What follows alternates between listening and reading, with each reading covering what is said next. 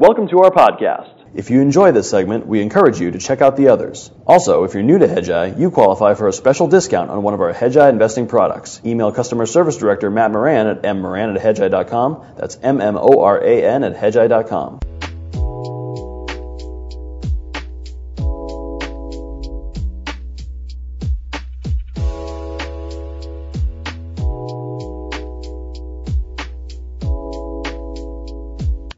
Hi, I'm Keith McCullough, and welcome to another real conversation with one of my favorites, the one and only Danielle DiMartino Booth. Welcome for our upteenth Zoom, or whatever we're going to call this, Danielle. We're getting too old to keep count, Keith. Let's just not. Well, I am. You're a younger woman and looking better by the day, I might add. Thank you for all your contributions, stirring up the bee's nest that is Twitter again today. We'll get into some of those topics, but first, just waterfront. I know everyone wants to know what you think of the new combo, Jay Powell and Janet Yellen. I mean, what is not to like? Mentor, mentee.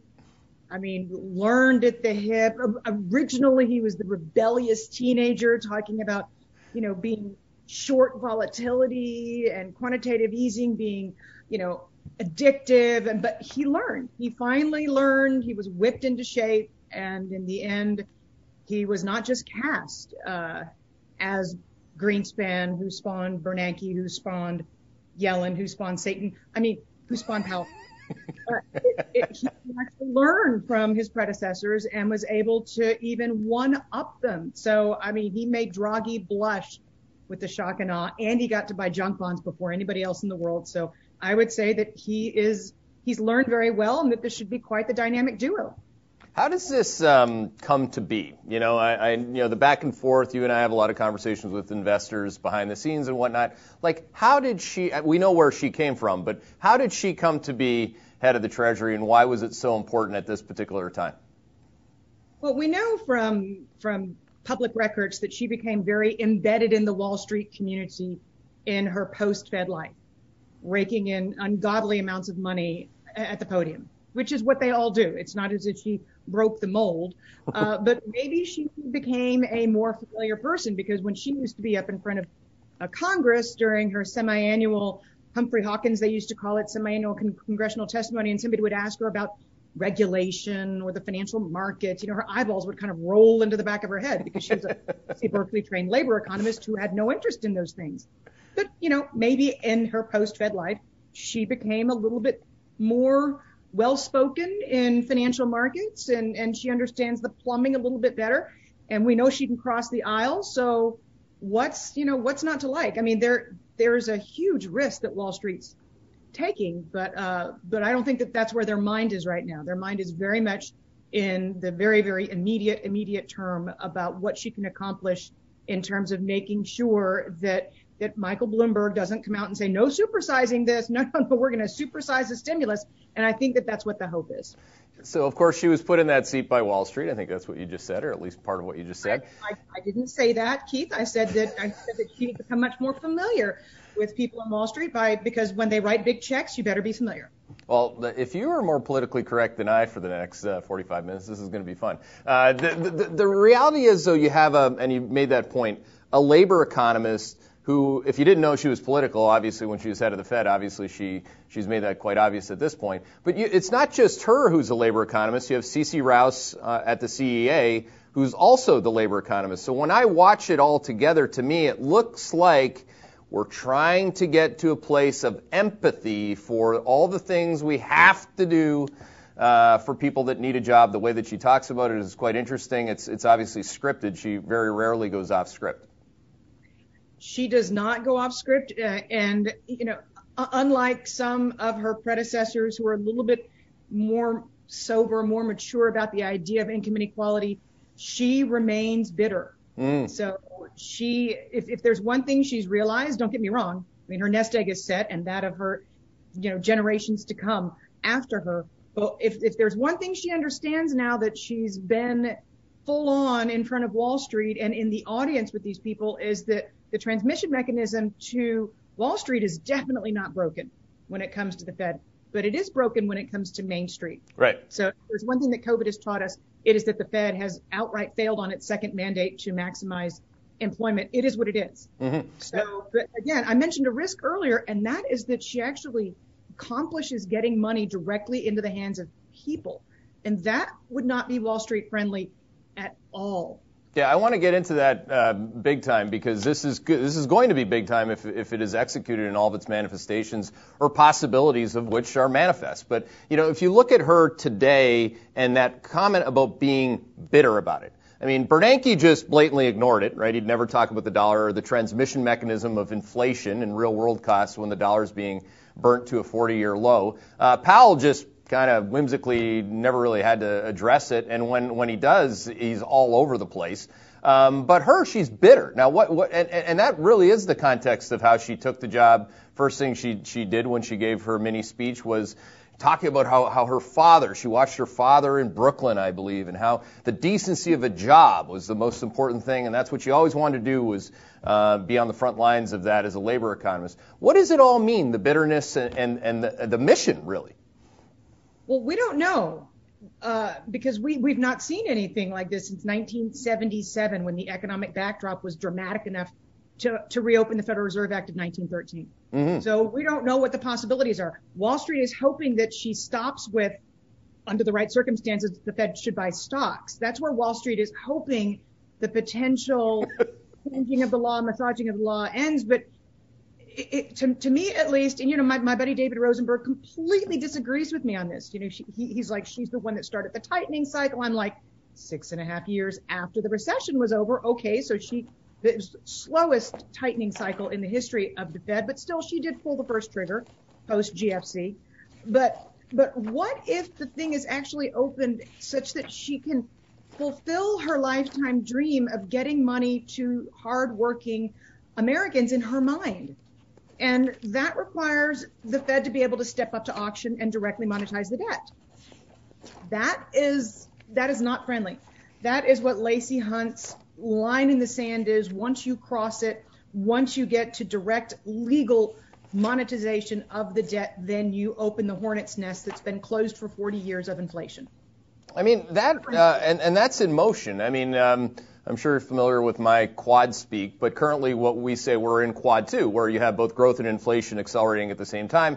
The dog has been chasing the fire truck, and he's going to catch it, is the way we look at it. So we're going to get, if we're right, we're going to have north of a 3% headline inflation rate before we get even to the summertime. So, we have this that they're going to have to deal with. This is a question that I go back and forth with a lot of institutional investors, and I say, just envision, go to Boston. Let's just start in Boston. Let's go to the Boston Fed, grab the top, 5 economists you can grab out of the lunchroom, grab top economists at Wellington, Fidelity, et cetera, and have a discussion, an open discussion after the headline unemployment or headline inflation rate has a 3 in front of it. What does that look like? How does Janet react? How does Powell react? Do they have different reactions because they have different things they ostensibly might want to accomplish for different constituencies?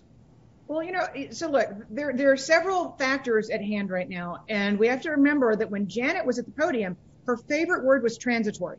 Yeah. So we have these massive base effects. It's just pure math that we're going to see higher core CPI prints. We're going to see higher core PCE prints, but the Fed and the Treasury are likely to look through these as being transitory. And right now, by the way, the 15 basis point move off of 119 in the 10-year to 104 is kind of sort of telling you that inflationary pressures are building, but ... down the pipeline, where's the pricing power?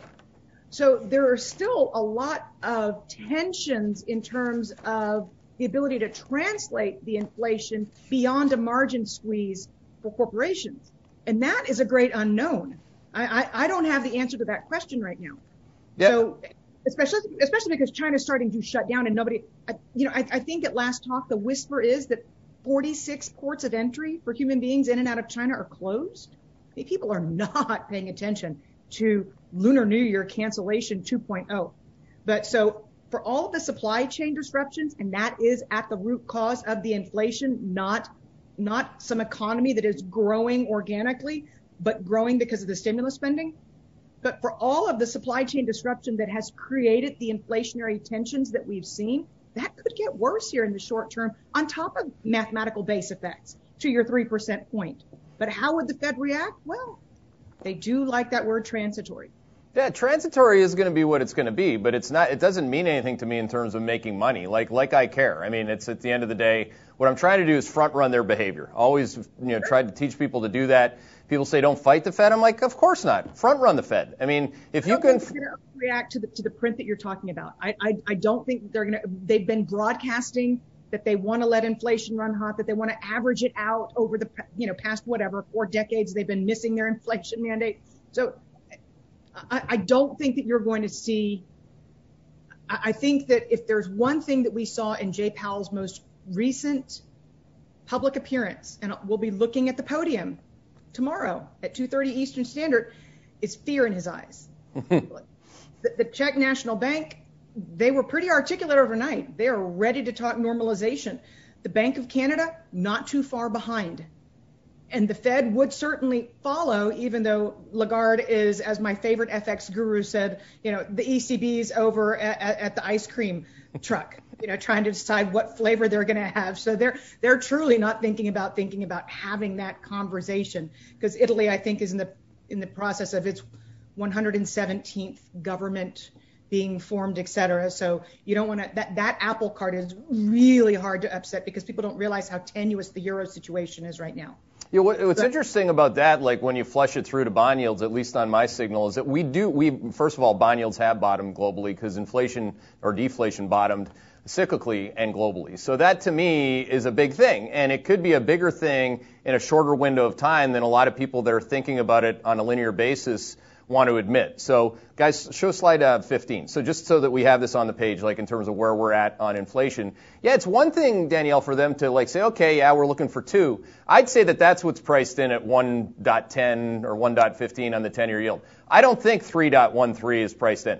That's my opinion. That's what I'm setting up for. And again, I'm trying to proactively predict what that kind of behavior, I think it's going to look, to me, I think it's going to look a lot like excuse making. At a bare minimum from Powell's perspective, and why he's not doing this that other central banks are doing, to your point. But then Janet goes, but look over here, the jobs. Like that to me is like, you don't even have to say transitory anymore. You just say, I don't care. That's inflation, but it's these jobs I'm trying to create. At the same time, cost of living is going to be ripping people's eyelids up. Like this is going to be a real thing in terms of year over year. That's what those numbers impute. I mean, that I don't know if you can be the empathist of the world with her on jobs and the people and say, hey, look, food prices just doubled.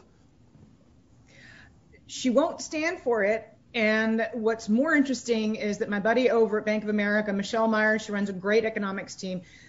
Their live real-time credit debit data showed that the $600 stimulus payments for the people who need it the most were spent in 10 days. So wow. You really have to follow, the bulk of it was spent in 10 days. Yeah. So you really have to follow how aggressive the Yellen Treasury is going to be about getting money to the people. The unity inside the Beltway lasted for about 48 hours.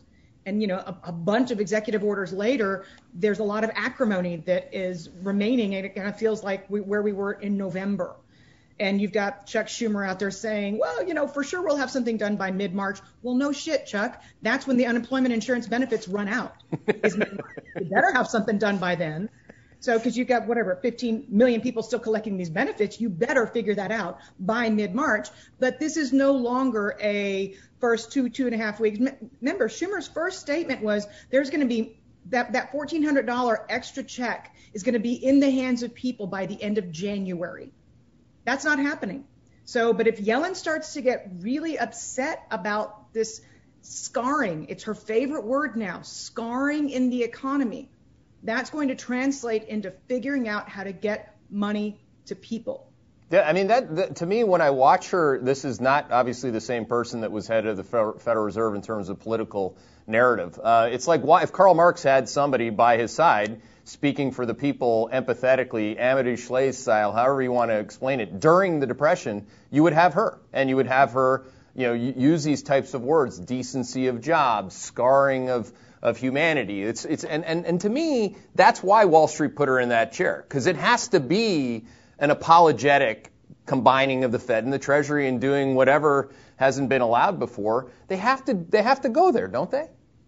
Well, you have to remember her predecessor, made a ton of money off the subprime crisis. So yes, it's very possible that they see, the need to put a kinder, gentler, very soft-spoken, she probably needs, the little Rick Santelli milk crate at the podium, so I get that. I get that. But by the same token, there's a lot of regulation coming down the pipeline. And again, we're talking about, this is a woman who has said that, it's time to reopen Dodd-Frank. And she's bringing somebody in to be her right-hand lieutenant who is of the same exact opinion. And Gary Gensler is going to figure out what a chat room and cool talk and all these laws that are being broken a little bit late, but he's going to come in with guns loaded trying to figure out yesterday's problems. So these are not Wall Street friendly things, and neither are Janet being absolutely determined to get as much money into the hands of people as possible, even if you have to take a shotgun approach that creates inflation. Now, let's get into that next. Just one more question on this before we get off the people part. Some people, like Stephanie Kelton, slide 94 guys, don't even really say anything anymore other than using emojis and, state and local in this case is what happened. Of course, she tweeted, I'm sure you noticed that, but she tweeted that right after it became obvious that we were not going to, we're going to have, the blue wave. So where does she fit on that? I get a lot of questions on this. Like, how does this all look? Actually, a lot of questions have to do, Danielle, not surprisingly, what happens when Powell's gone? And it might be Lyle Brainerd with CeCe Rouse and Yellen and Kelton. Like, first of all, that's 4 women out of 4. That's completely different. And there's a lot of possibilities here in terms of the tone, what that is relative to what Wall Street would have liked or is expecting. I don't know. But Keith, I think what you're missing is that there's a gap to bridge in between such a development in February of 2022. I mean, the hardest, the Fed will change its narrative the minute the markets force that. They'll back down on all this inflation narrative. They'll back down on everything if the market's correct. We're talking about 10, 15%. Yep. They've never not changed their narrative. Mm-hmm. You could easily have a Federal Reserve and a Treasury in conflict with one another if Wall Street gets hurt. And again, look, I know Jeremy Grantham is considered to be a perma-bear, but he's right that when bubblish behavior becomes as in your face and arrogant as it is today, you're a matter of months, not years away from whatever the culmination is going to look like. And if that's the case, then Jay Powell will come to the rescue of Wall Street, however he can. Yeah, I don't disagree with that at all in terms of the timing. In fact, if you look at like what we're saying on quad projections, I mean, the party ends at the end of the second quarter. And when the party ends, you hit, slide 20 guys, quad 4. Quad 4 is when the disinflation or the deflation comes back, of course. That's when the rate of change of growth and inflation starts to slow again. And that's absolutely 100% of the time when the Fed comes in to the rescue. But to your point, they come in after the shit's hitting the fan in the market. And that's really the problem here. Like, I'm concerned. I'm set up for it. I'm not just concerned. Full disclosure, I think the 10-year yield's going to go to 1.8, 1.9. I'd completely disagree with Gunlack, as I have for a while now. And directionally, I like my model relative to his. So what if that all happens in 3 months? Literally, we're on the screws. Within 3-4 months, we're going to see these inflation prints. The market's going to have to deal with it. You have bubbles everywhere. And bubbles, by the way, if they weren't, I wouldn't be long them. I think that's another problem people have with their own baggage. They just, if you knew it was a bubble, why wouldn't you be long it? Because we're just sophisticated calling it bubbles. I wouldn't touch such a thing. Now, that's not the way to deal with it, actually. If you've seen bubbles before, you'd like to own them on the way up because you make more money. So again, I do think that all that's coming to a head here in the next 3 to 4 months. It doesn't matter what you throw at this market, it's a melt-up. Yeah. It just doesn't matter. You can ask any scientist in the world right now, given the shit show in South Africa, the UK, and Manus in Brazil. All those 3 variants are here, but it doesn't matter. No. News lines don't matter. Data don't matter. Economic data do not matter. We've had a $1.4 million initial jobless claim print 2 weeks in a row. It doesn't matter. Not when you're melting up. No, not when you're going to get quad 2. Like, we have an 11% GDP number for Q2 year over year. Guys, you can show what that looks like, and a north of 3% inflation number. Those numbers, if we're right, have never been reported together unless you were running money shortly after World War II. You've never seen numbers like that. I mean, that's what the market's discounting, I think. And I mean, if I'm wrong on that, and I've certainly not been wrong on the market call, but I mean, the reality is that number is standing out, in a way that it never has before. So, what do you think about that? Like, I mean, at the end of the day, is the market actually discounting that Q2 is going to be as hot as a firecracker or not? It certainly appears to be, Keith. And again, this is not, you do not need a quantum computer to figure this out. This is pretty simple base effect math stuff that you're doing right here. Really it is. But you are looking beyond June right now to the market saying, all right, I've got it. What's next? Yeah. But until then, again, the narrative absolutely does not matter because the math is bigger and it looks like there's going to be more money put into the hands of individuals. So once we get to the next part of the movie, let's just say for argument's sake that this is what happens. I tend to go with that every morning.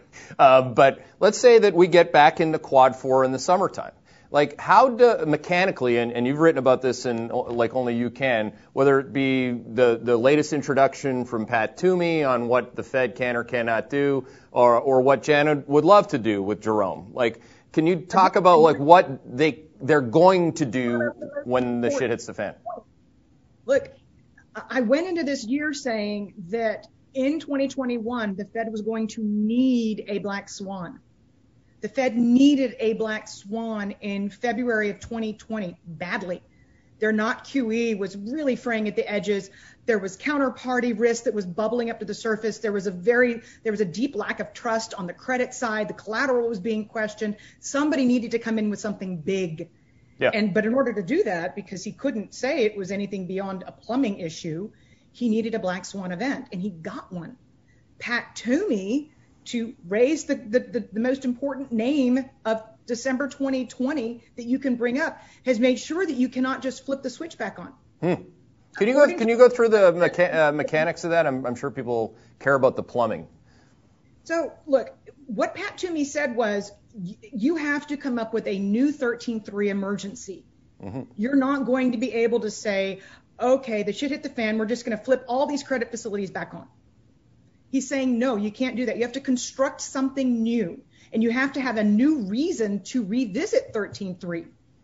And you're going to have to present your case. So I'm a little mystified that the media is writing as lazily as the media is right now, that Yellen's now in office and she can just flip the switches back on.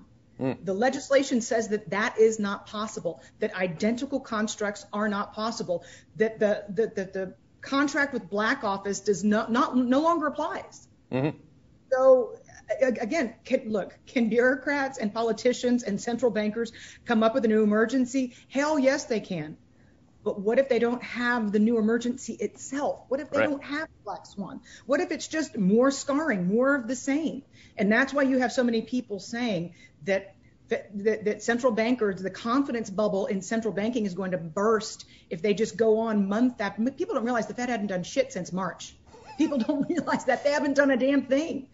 But at some point, they're going to demand some new action on the part of the Fed, or they're going to call bullshit, Keith, and it's going to be that simple. Yeah. I mean, so let's just kind of go through that. Because we got to where we're at, where we could be going, and what the logical and only response is by the Fed. But you're saying, hey, handcuffs are on here. You can't do the same thing. And by the way, even if they weren't on, I think what you also said was the complexion of what they're going to do, given Janet's input, is going to be different anyway. It's not going to be for Wall Street. It's going to be for the people. That's right. And if there is an emergency that is forced, and you have to go back to these discussion tables again, Janet might say, look, my friend Christine over there, they're designing a central bank digital currency, and all these countries are figuring out how to get the money directly to the people, and we can do that too. We can. We will screw Wall Street to the wall, because it won't be like the kind of inflation that you talk about being kind. And by the way, there's all this commercial real estate and all this massive wall of investment grade debt that has to be refinanced, right? High yield's the only major asset class that does not have a 2021 refinancing wall. But you're going to introduce a market-setting mechanism to interest rates in the middle of this? Yeah, for the people, mind you. Screwing Wall Street to the wall. I would, now I'm going to get Bob Rich to create a cartoon and take your idea and screw it into the old wall. Like, that's the way that we're going to do that. But like, when you get it, that doesn't sound like what Wall Street put her in the chair to do. I mean, No. This is the woman who said on CNBC, under the right circumstances, the Fed should be buying stocks. Under the right circumstances, the Fed should have negative interest rates. It's like all fairies, gumdrops, rainbows, bumblebees. It's all happy stuff. But under the right circumstances, over Jay Powell's dead body, nominal negative interest rates. And that, again, is because he will never not be a person who has financial market training. He knows that the Bank of England can impose negative interest rates, that everybody else can impose negative interest rates as long as the risk-free rate on planet Earth, i.e., U.S. risk-free rates, are positive to plug into everybody else's models so they don't blow up.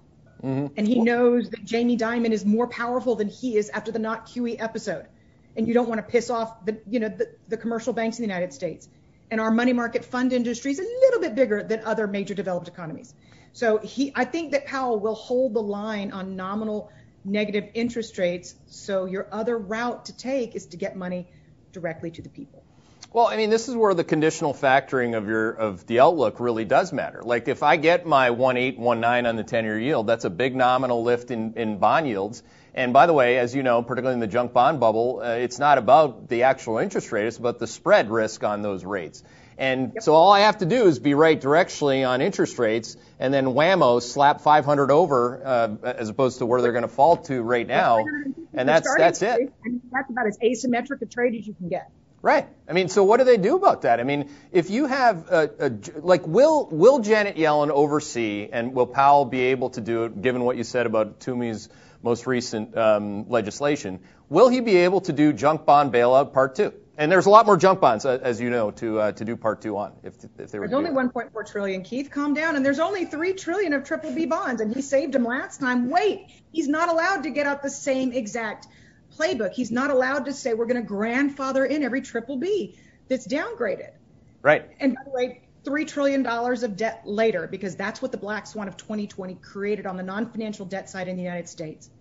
So the question is a huge, I don't know. Can they come in and say, okay, we've never bought stocks before, we're going to buy stocks, and that's necessarily going to bail out the credit market? I don't think so, because the credit markets transmit to the stock market, not the other way around. Exactly. Right?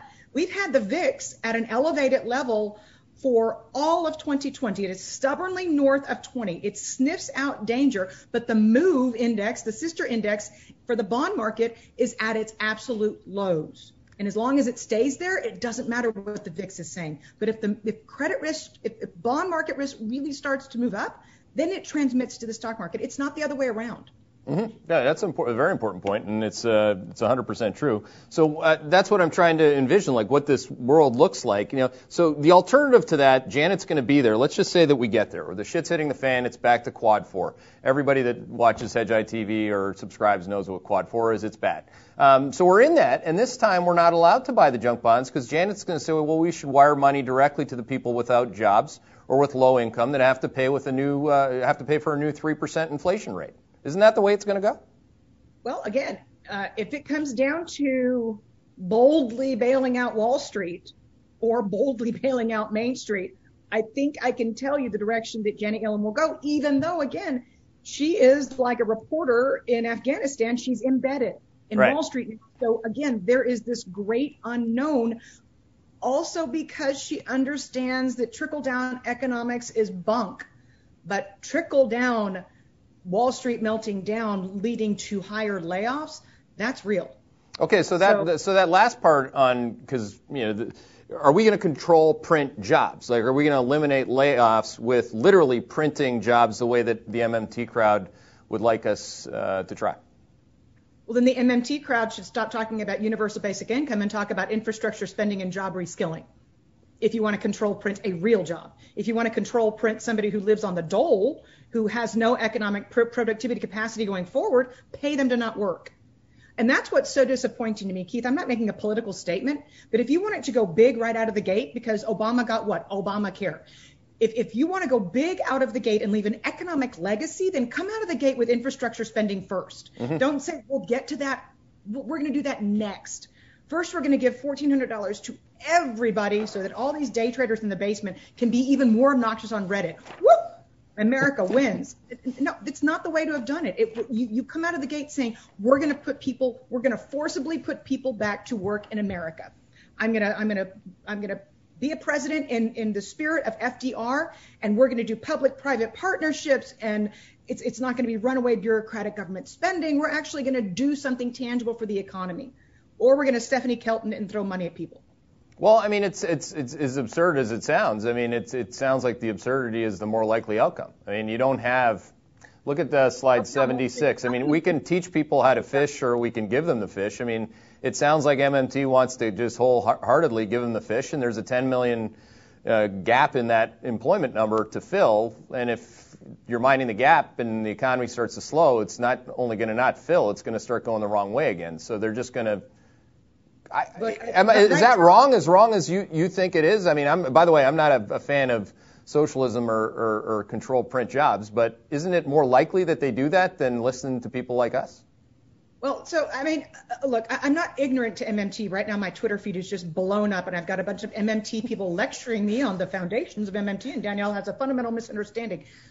But the first step is to make sure people are okay and, that they're not in poverty, and make sure that they're covering their bills. Unfortunately, they do it in a blanket way that ends up putting money into the hands of people who don't need it. That is the fatal flaw of universal basic income. So you're trying to normalize and steady the economy, steady the workforce, and then you're going to help people get back up on their feet and reskill and do the infrastructure spending and help them get to a new existence. But that's not the way American politics works. They're already talking about midterm elections. And the ink is barely dry on the presidential election. So come on. Well, I mean, Rickards made this point to me in a conversation recently that he said, hey, look, that's actually the point, is that they're going to have the runway to do whatever they want. MMT, combine the weaponry of both Treasury and Fed, control print, whatever you want, and then there's going to be a result. And we're going to see if America votes in the midterms for that kind of basically socialism. What is it about the MMT that you allegedly don't understand, by the way? I think it's pretty straightforward. Well, MMT, especially the way Andrew Yang articulates it, which is very nicely, is that in the end that people are working because people have been given the wiggle room that they need, the breathing space that they need to reinvent themselves. But we live inside of election cycles. It's just a fact of life. Right. And so politicians are never given. I mean, if we had term limits, this would all be different. Look who has the term limit and his self-imposed term limit. Pat Toomey. He knew he was going to make all these enemies by doing what he was doing, and he didn't care because he knew that come 2022, as he committed to do, he was going to step down and live his term limit commitment. If we had term limits, Keith, and I'm not trying to be on some political soapbox, but you would actually have to get into office and do something meaningful as opposed to getting into office and putting out a bigger Band-Aid that doesn't do anything for productivity over the long term, and American productivity has suffered. Yeah, and kudos to Pat Toomey for doing that. I mean, that's, by the way, he's probably one of the 1% of people in Congress that actually knows what the high yield OIS spread actually is. But notwithstanding his knowledge, his market knowledge, and he's not like some raging socialist either. I mean, free market capitalism is something that I think he believes in. I wonder, though, like once we get to the point, if it matters. I mean, it really, to me, it looks like we're on that path. They're going to do it. Janet getting her job ensures it. There's nothing in the way of that, I don't think. I mean, I've asked Kelton, by the way, to do, and if she'd like to do three-way with me and you, I'd happily do it. And by the way, she ignored me with Rickards. Somebody would take that out of context. I just can't even go there. Anyways, continue. No, of course not. Like, so I asked her to do it with Rickards, and she's just crickets. Like, she doesn't want to have this kind of a discussion. Like, You know, it was one thing to become famous. The book's very good and articulate. And again, I don't think it's a very good idea. I think that it's very well explained. Yes. And it doesn't, it's not, we're not missing anything. I think that they're basically, you know, her point is, hey, you don't understand that the government's not like a household. I'm like, no shit, it's not like a household. We've been printing money and bailing out markets since I've been alive, you know, like, or at least as a professional. You know, I think we all know this, but there's, what's going to stop it from happening? I once watched a 30-minute interview of Stephanie on Bloomberg, and I listened to the very, very end. And in the very, very end, if you do get inflation, you just use the MMT lever. You just raise income tax rates in order to control for inflation.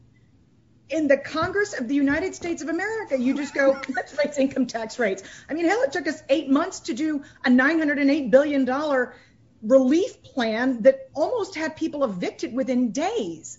So we're talking, and that was not a misnomer. That was relief. That was make sure people don't get kicked out in the middle of the winter and become homeless. And it took us 8 months to do that. And we're going to just flip a switch and raise income tax rates? Raise income tax rates and or raise interest rates. Okay.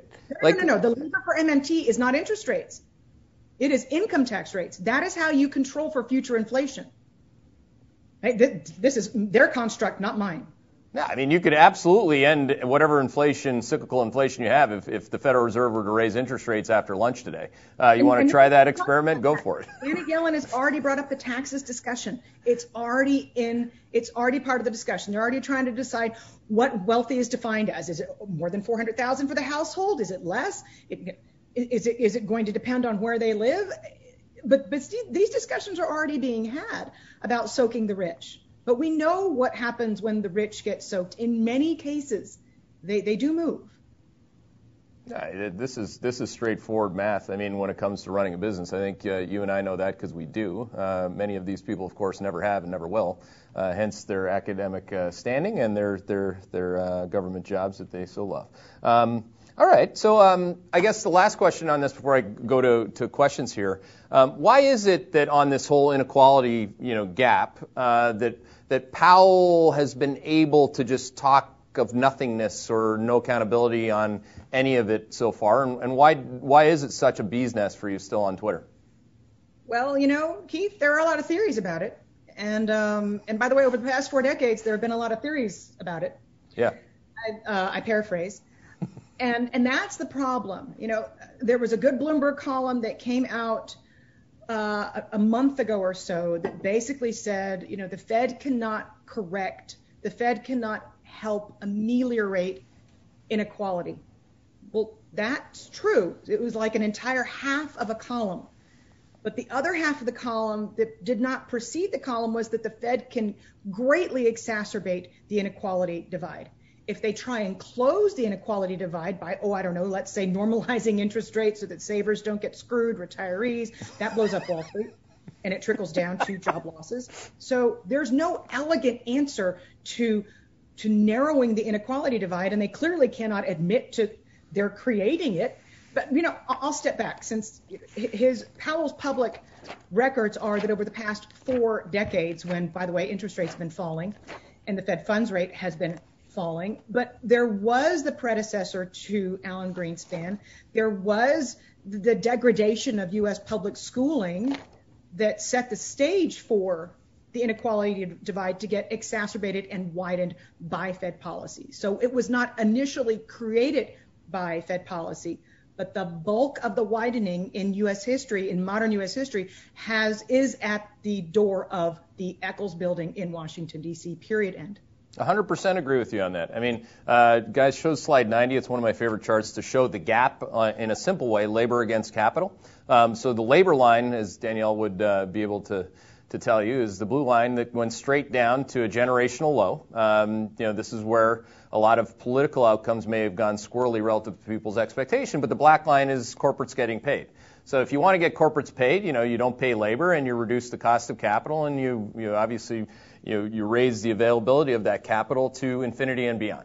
So now it's going the wrong way. And what we've said so far, Danielle, I think we agree on this for sure, is that the blue line, there's Yellen's mandate is to get the blue line to keep going up. And there's really no way to get the black line to go down unless, there's no way for the black line not to go down in the face of a cyclical slowdown anyway, I guess. And their answer is we're going to have a new black line, which isn't corporate profits, because that's what you would use to employ more people. It's the government, and that's it. That's going to replace the job creation by the private sector, because as soon as we raise their income taxes, they're going to be able to employ less people. That's where we're at.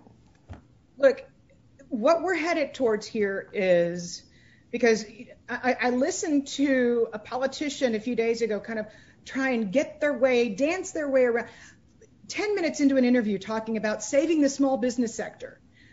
Some, brave anchor said, well, don't you think raising the minimum wage to $15 would be kind of a nail in the coffin? Oh, no. They understand that people need to be paid more. And, the anchor was like, but the small businesses are going out of business. Oh, but they understand it. So what we're going to end up with is a decimated small business sector. You're going to end up with a lot of the biggest corporations, big box retailers, paying that minimum wage, but their cost structure will be able to afford it because they'll have more pricing power, because small businesses have been put out of business. It's just like the Amazon effect, but writ large across most of corporate America. So they'll pay a little bit more, but they'll be more automated. They have more money to put into IT. And so you're going to have more sclerosis and permanent unemployment that, to your point, is going to have to be offset by permanent government spending. Yeah, 80% of incremental employment is in the small to medium-sized business community when you're in that part of the cycle. So it's like, again, these are known knowns. I think people just talk and they talk and they talk, and it's easier to have a story from that guy Mosler, who Kelton. He's a bit of a. I'm not going to actually use the word to be inappropriate, even from you and I, to call him what I'd call him right now. But he played a game with his kids, and to get them to do chores, he created a currency with his business cards, and then all of a sudden the behavior changed. I mean, it's like, is this really what you guys like? Is this really what you believe, or have any of you, Mosler, Stephanie, etc., started a business, run at a loss, run into any kind of a cyclical downturn, fired people, hired people? I mean, come on.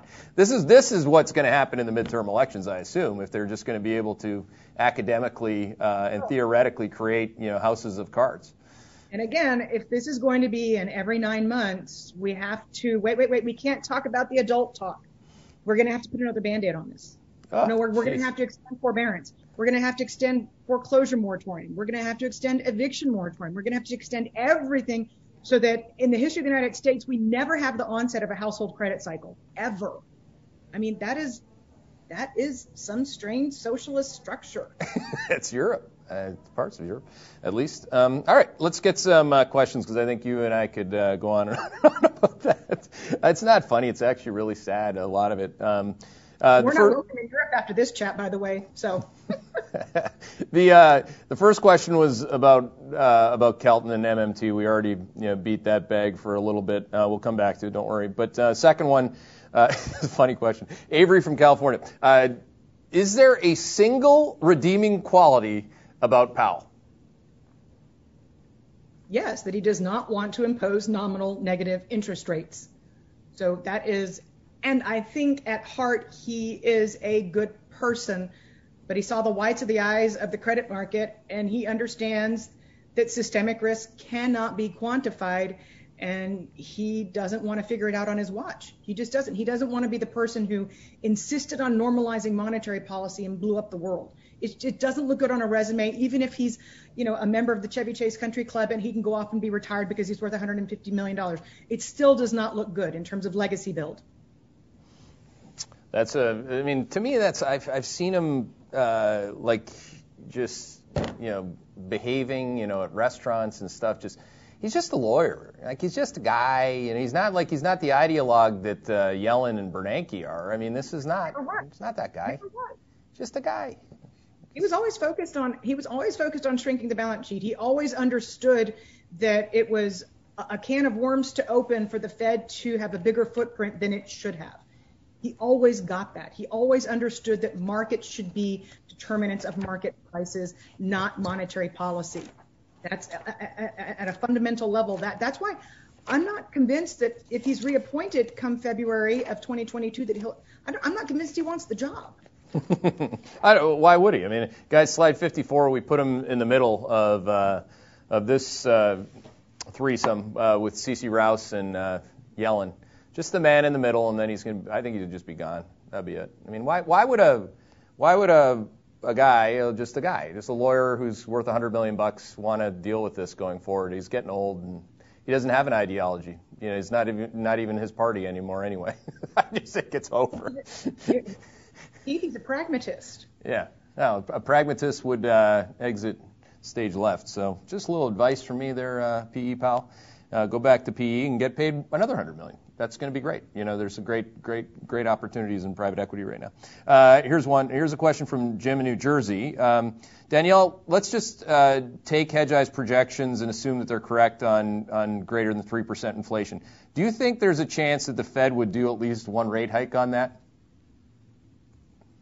Well, it's a process, right? They have to fully taper before you're really in rate hike realm. I mean, they can introduce rate hikes, but I mean, if 3% was to persist, again, there would be bigger fish to fry.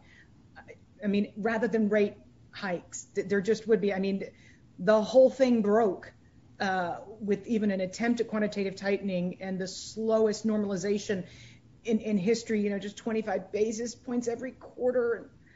I mean, look, everybody wants for this inflation narrative to come to pass. Everybody. And everybody wants for it to stick. And I get that. I really, really get that.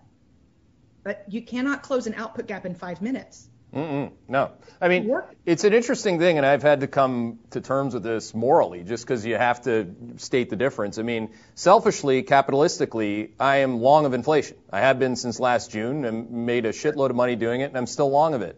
I want to be long commodity inflation. But people have to pay for it. Would break the system. Real inflation would break the back of the system. Well, real inflation, let's just call it what it is, though. I mean, of the biggest line items and again, if you look at the buckets or household incomes that really matter, i.e. no income or low income or even middle income, I will never call people part of a class. I think that's bullshit, too. My dad was a firefighter, and I didn't ever think I was lesser of a class. But we had a certain amount of income. And a certain amount of income, if you put the buckets, you take shelter, food, and medical costs. Forget education, which you shouldn't. But all those things on a year-over-year basis are going through the freaking roof. I mean, this is not even a remote debate at this point. Now, I'm long that inflation, but the people are going to eat it. I love that there's this discourse about rents falling in San Francisco and New York, and I'm like, that doesn't mean that people can afford them. They're falling from the sky, for God's sake. And the cost of housing, if you think about this exodus to the exurbs, that's made housing more expensive for people who had to flee the cities to get affordable housing in the first place. This is salt in the wound for so many lower and middle income Americans who have years ago accepted long commutes into the city. But now the city's come to them and their apartment rent's gone up. So it's like gentrification, but gentrification via the suburbs and the exurbs. And you're right, when you add up those three basic line items, in many cases, there's nothing left. Yeah, and that was pre the price of corn, which is a pretty relevant food in the food complex or in the ag complex. It just went up 30% in the last month. I mean, it's not. So again, this cyclical inflation hurts the most amount of people at the most inopportune time. That's just like anything in risk. It's like anything in fractal space. It happens slowly. It happens all at once. So again, that's why I think these things are going to be highly inflationary in terms of how they look. People aren't going to sit there and say, hey, look, let's dial back that pizza because of the base effects. No, they're going to say, wow, it's expensive to have a family right now. But why is it expensive, Keith? I mean, if you think about the economic forecasts that are saying China is going to surpass the United States as the largest economy, now it's going to be 3 years earlier than it originally been expected. But think about what China's accomplishing right now. Yeah. They're food shy. So they need to import this food, which is causing inflation in America, which is making sure that our economy falls further behind. And by the way, they're shy of food. We're shy of chips. They're going to make sure that supply chain stays totally disrupted to stick it to American corporations on the input cost side. So China right now is driving both trains, both. Well, I think they thought that through. I mean, it is the 100th anniversary party of the Chinese here coming up in Q2. Again, when all the chickens come home to roost, they want to look as powerful as they ever have, and they will. Whether or not they are, it doesn't matter. It's the illusion of power, and there's plenty of rate of change power there. But the lobbyists here and the farmers will tell you that it's a symbiotic relationship. Well, how is it a symbiotic relationship just because they have a buyer if the costs for the people at home are going through the roof? Yeah. I mean, we go through a loaf of bread every 3 days in this house. My kids eat a lot, but that loaf of bread's gone from $2.59 to $4.89. Period. Yeah, you go to Kansas and you knock on a farmer's door and ask him to tell you that he has a symbiotic relationship with the Chinese. I don't think that's going to happen. There's a lot going on there. Question here on the dollar. It's amazing we haven't spent as much time on that. I think it's because our views on that are implied. But the question is quite simply, what do you think the next leg down is for the dollar if you do think that the dollar is going lower?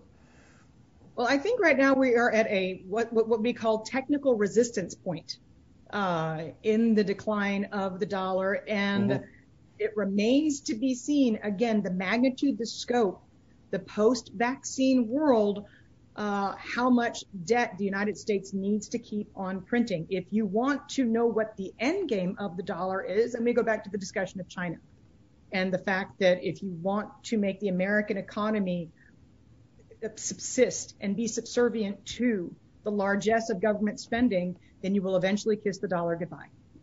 And I don't even want to go. I don't want to go there. I don't want to go there. But at the moment, I don't think that world leaders are kind enough to say, you know what, it's going to lose reserve currency status, and we're just going to give it to this digital hybrid instead. So that's all I have to say about that, Keith. I wasn't gonna use the word. Actually, I'm not going to go there because you're getting your bee's nest is stirred for other reasons right now. I have an answer to this question. I want to see if we have the same answer. Jim in Naples. Danielle, what happens next? Stagflation or deflation? So I think in the near term, again, a lot of China is shut down and nobody's talking about it. So right now you have a dearth of deadhead containers headed back from the 3 big ports on the U.S. West Coast back to China. So we can't even get the product onshore in the United States as quickly as they can get it offshore in China. So we still have massive supply chain disruptions that are feeding through to input costs rising. Now, I will point this out. We wrote about this today at Quill Intelligence, shameless plug. The supply chain disruption in the Dallas Federal Reserve District is abating. So pay attention to that. Right now, there's a lot of stockpiling going on because manufacturers are so freaked out about input costs that they're like, I'm going to buy ahead, I'm going to stockpile it just in case the situation gets worse. But it could get worse given what's happening in China right now. Period end, which is a margin squeeze because you're still not creating income growth. You're still not closing the output gap. So I would say stag precedes D, and then you go, and then the pricing power falls apart, and you get to the quad 4 place. Yeah, it's an interesting. It depends on what your timeline is, but I mean, I basically call it the mother of all cyclical inflations. It catches many people offsides, including humans that wouldn't know how markets move because they're going to eat it. And then you get a quick deflation, and then the Fed comes in and tries to reflate. So you get your ongoing stagflation. Remember, when the Fed wants to reflate, it can't. So that's going to be a major problem. I mean, the problem. The Fed no longer wants to inflate, and the inflation takes off of its own volition. Again, that is crossing the Lacey Hunt line in the sand. That is going to direct monetization, and that is an inflation that the Fed cannot control for. Well, this is here's another question. It's a follow-up question from he's getting high votes, Jim in New Jersey. The House. The House of Cards, point, and this is an interesting one. He's saying that it implies a collapse. Do you have a timeline for when this might occur, Danielle? By the way, do you think it means collapse? I think you should be able to answer that as well. Look, what we have seen the Fed accomplish in the space of 10 months is time compression. Yeah. We've seen a housing bubble pop up literally overnight. People forget that in late 2019, that MBA purchase applications had rolled over, that home prices were so high that people had stepped back from the market because affordability had become such an issue. And then here comes Jay, and he's like, you know what, I'm going to buy a third of the mortgage-backed securities market. And by the way, and I'm going to enlist Fannie and Freddie to help me make sure that we get as much underwriting volume as feasibly possible. And we're going to have a pandemic, by the way, the black swan that the Fed needed to cause this once in a lifetime, once in 100-year exodus from major city centers. What I tell people is, what is the one thing in 2021 that cannot be repeated? Excuse me, what's the one thing in 2020 that cannot be repeated in 2021? And that's the exodus. Mm-hmm. That's the exodus. Where are they going to go with home prices as high as they are? Is there a point at which you see saturation in housing because you've seen home prices rise as quickly as they have, and because there simply are not enough people to put out there? And you have seen home builder optimism peak and roll over. Mm-hmm. So you're starting to see. So if that's the house of cards you're talking about, the other one, I go back to Jeremy Grantham, who's like 80 something. So he's got way more experience than I do. And that's that when you get people who are as obnoxious and I'm talking about rude and dropping F-bombs. And by the way, boomer this and boomer that, they don't even know who they're talking to, by the way. They're just spouting off into the nowhere. When you get something that goes from 80 to 150 to 80 again, they're not pretending. We're not pretending that there's a bubble out there. We're not sitting there going, well, valuations are at the 99th percentile if you look back to 1881 data by a Robert Schiller, who's at Yale. I mean, we're not even doing that anymore. That's like, forget valuations. They don't matter. But when people quit pretending and get to be as arrogant and rude as they are right now, I'm going to go with Grantham and say it's a matter of months, not years. And then you add to this the fastest home price appreciation that we've seen in years and years and years. This is not a good combination, people. They can't be being rude to you. You know, first of all, you're not a boomer. You're a Gen Xer. I had somebody who doesn't even know what social media is. She's like, don't you do that Twitter thing? And I'm like, yes, occasionally I do. But she forwarded me an email yesterday, and she was like, a friend of mine who's on Twitter sent this to me. And do you believe these people are dropping F-bombs in these chat rooms? And she's a long-term veteran in private equity. And she's like, isn't there an SEC rule against pooled? Are there institutional investors in here guiding these young people? And do they know that they're dropping F-bombs in public spaces? And I'm like, you need to go back to raising money for the pensions, and you're doing a good job of because they are going to be diversified with what you're selling, but you need to stay away from chat rooms. Just get away. I love it when you do it with the Texas accent too. That's just great. Are you doing that Tweeter thing? Tweeter thing. You keep on keeping on, right? You keep on tweeting on. You keep on doing what you're doing. Keep doing your thing. I think you got it. Like it is. Like I said, it's sad actually that a voice like yours in a state like yours is kind of a minority voice right now in old wall media. That's for damn sure. But I think you're going to come back in vogue, big time. Thank you, Keith. I don't think that was a compliment, or at least it was a left-handed one, and I'm decidedly right-handed. So. No, you get the trolling of it all. It's like you said, it's arrogant. It's coming after you. That's what I mean by that. It's like they're eventually gonna thank you. They're gonna thank you for American capitalism, for waving the flag, for telling the truth. That's what people love about you. You kiss your mother with that mouth, because that's one of my favorites. Oh, we can articulate. We can. Oh boy, I mean, it's just with that mouth. I was in the Bahamas a couple weeks ago, and people were all really proud about their holding title. It's like that in Bermuda are two of the places where you can hold land title and you don't have to pay taxes and all that. So you meet a lot of Texans down there. And I said something to a nice lady. We were talking about something, and I can't tell you what she said she was going to do to the mouth. But I was like, what? And she was like laughing. She's like, I didn't say that. And it's like, she said, I'm going to kiss you in the mouth. And I said, what? Yeah, it's like. Dodging, going, no, you're not. Yeah, no, it's like my buddy who's, obviously married as well. He's like, we got to go. Anyway, we do too, because this is going like to a place where we could have a lot of fun. But anyway, thank you so much. Thank you, Keith. Appreciate your time. Danielle DiMartino booth, one and only. Thanks for joining us. Day out there and a great weekend. Thanks. Thanks for listening to our podcast. As a reminder, new Hedgeye subscribers may qualify for a special discount on one of our Hedgeye investing products. Email Customer Service Director Matt Moran at mmoran@hedgeye.com. That's MMORAN at hedgeye.com.